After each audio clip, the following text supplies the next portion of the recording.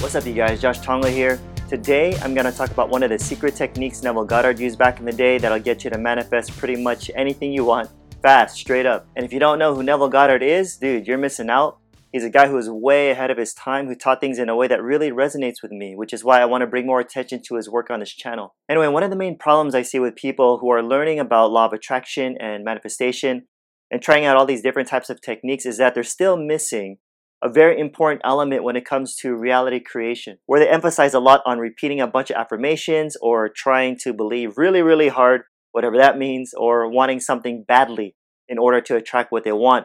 And the intention is good, don't get me wrong, but here's the problem. Without them realizing it, they're vibrating from a place of not having, because they're just thinking of their desires. And you'll notice it when people say things like, one day I'm going to attract such and such, or one day I'm going to make X amount of money, or one day I know for sure my body's going to be healed. I believe. Now on the surface, it sounds really good. And in a sense, it actually is commendable because it's at least one step forward to moving towards your desires. But if you're going to be putting out a vibration where you're always talking and thinking about things manifesting one day, well then based on the law of attraction, and if like attracts like, then guess what? You're going to attract more wanting. And it's going to always be one day. That's why Neville talks about the difference between thinking of your desires and thinking from it. Because when you think of your desires, it's still future. It's something you want. Why? Because you don't think and have it.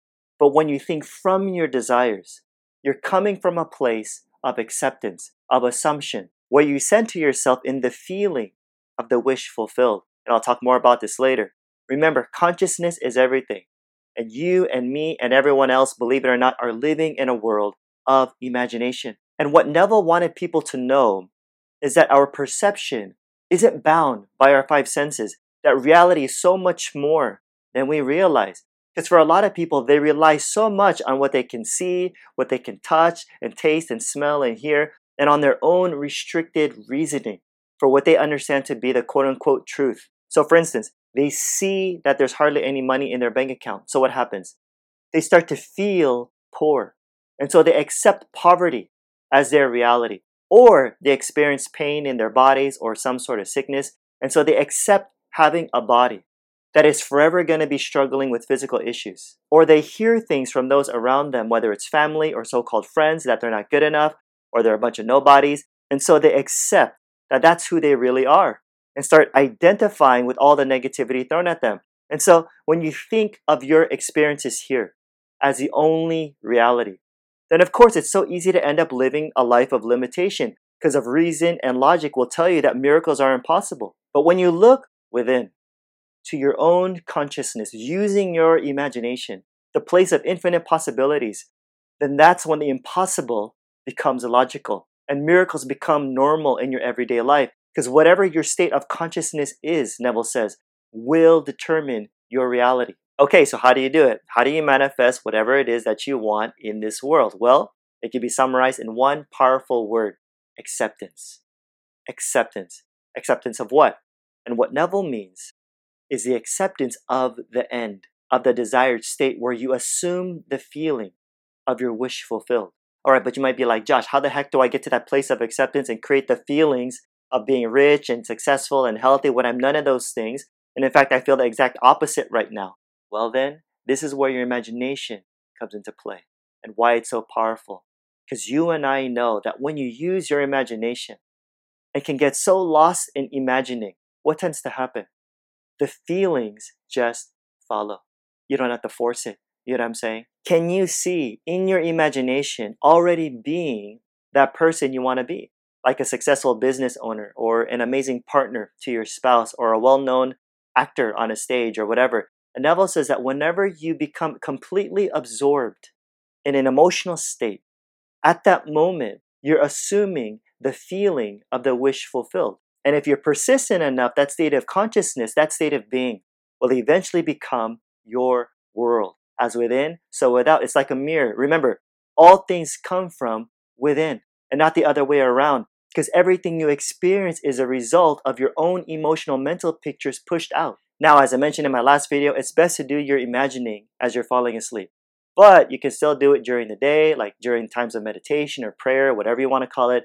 But make sure that when you do it, to make your vision so clear and so vivid. Not like watching it far away on a movie screen, but you're actually in it, like a first-person point of view. And you'll want to use your five senses where you literally see and touch and taste and smell and hear things. You want to feel yourself into it until you give it, as Neville used to say, all the tones of reality. For example, you can imagine yourself, first-person point of view, holding and feeling a stack of money in your hands, smelling and counting crisp bills. Or imagine yourself in your new home, feeling and sitting on your new leather sofa, or lying on your soft and very comfortable bed with memory foam pillows. Or imagine being on a plane, buckling your seatbelt and feeling yourself moving and lifting up into the air and landing in the country of your desire. Whatever it is, just imagine it. Feel its reality. And do it in such a way where the imagined state is so real that when you come back, as Neville says, to the objective world and find that it's not the same as the imagined world, you get shocked because of the sensory vividness of it all. And if that happens, then you know you're doing it right and that your subconscious is accepting what you're imagining. And as you do this, I'll say this over and over and over again, don't ever worry about the how. How is it going to happen? Don't worry about it, ever. Because here's the magic. Neville says that when you accept the end, where you assume the feeling of your wish fulfilled, listen, it automatically wills the means to that end, to that realization. You don't have to worry about some external God or force outside yourself doing it for you. Nah, dude, Neville says that the deeper, dimensionally greater you has already done it. All you gotta do is move to that place where you encounter it. Live in the end. Walk as though it were. Because it's like planting a seed in the ground. Remember, these are just the beginnings of the things you harvest. It's like ordering food at a restaurant. Okay, you might not get your food right away, but one thing's for sure. It's gonna come eventually, right? So be confident in what you've done. You know what I'm saying? Just be chill. Be patient. Look, real talk, you watching this right now tells me that deep down, you have certain desires within yourself. There are things you want to do, things you want to accomplish, things you want to have. And let me just say this, don't downplay your desires. Don't do that. Being spiritual doesn't mean you don't have any desires, for goodness sake. Neville says that when you feel a yearning or desire for something, whatever it is, that's God speaking to you. It's His communion with you. Folks, desire is sacred. Desire is sacred. And the fulfillment of those desires will ultimately reveal to you your own identity, that you are so much more powerful and amazing than you think you are. So much more. So listen to your heart, you guys. What is it saying? What is your heart saying?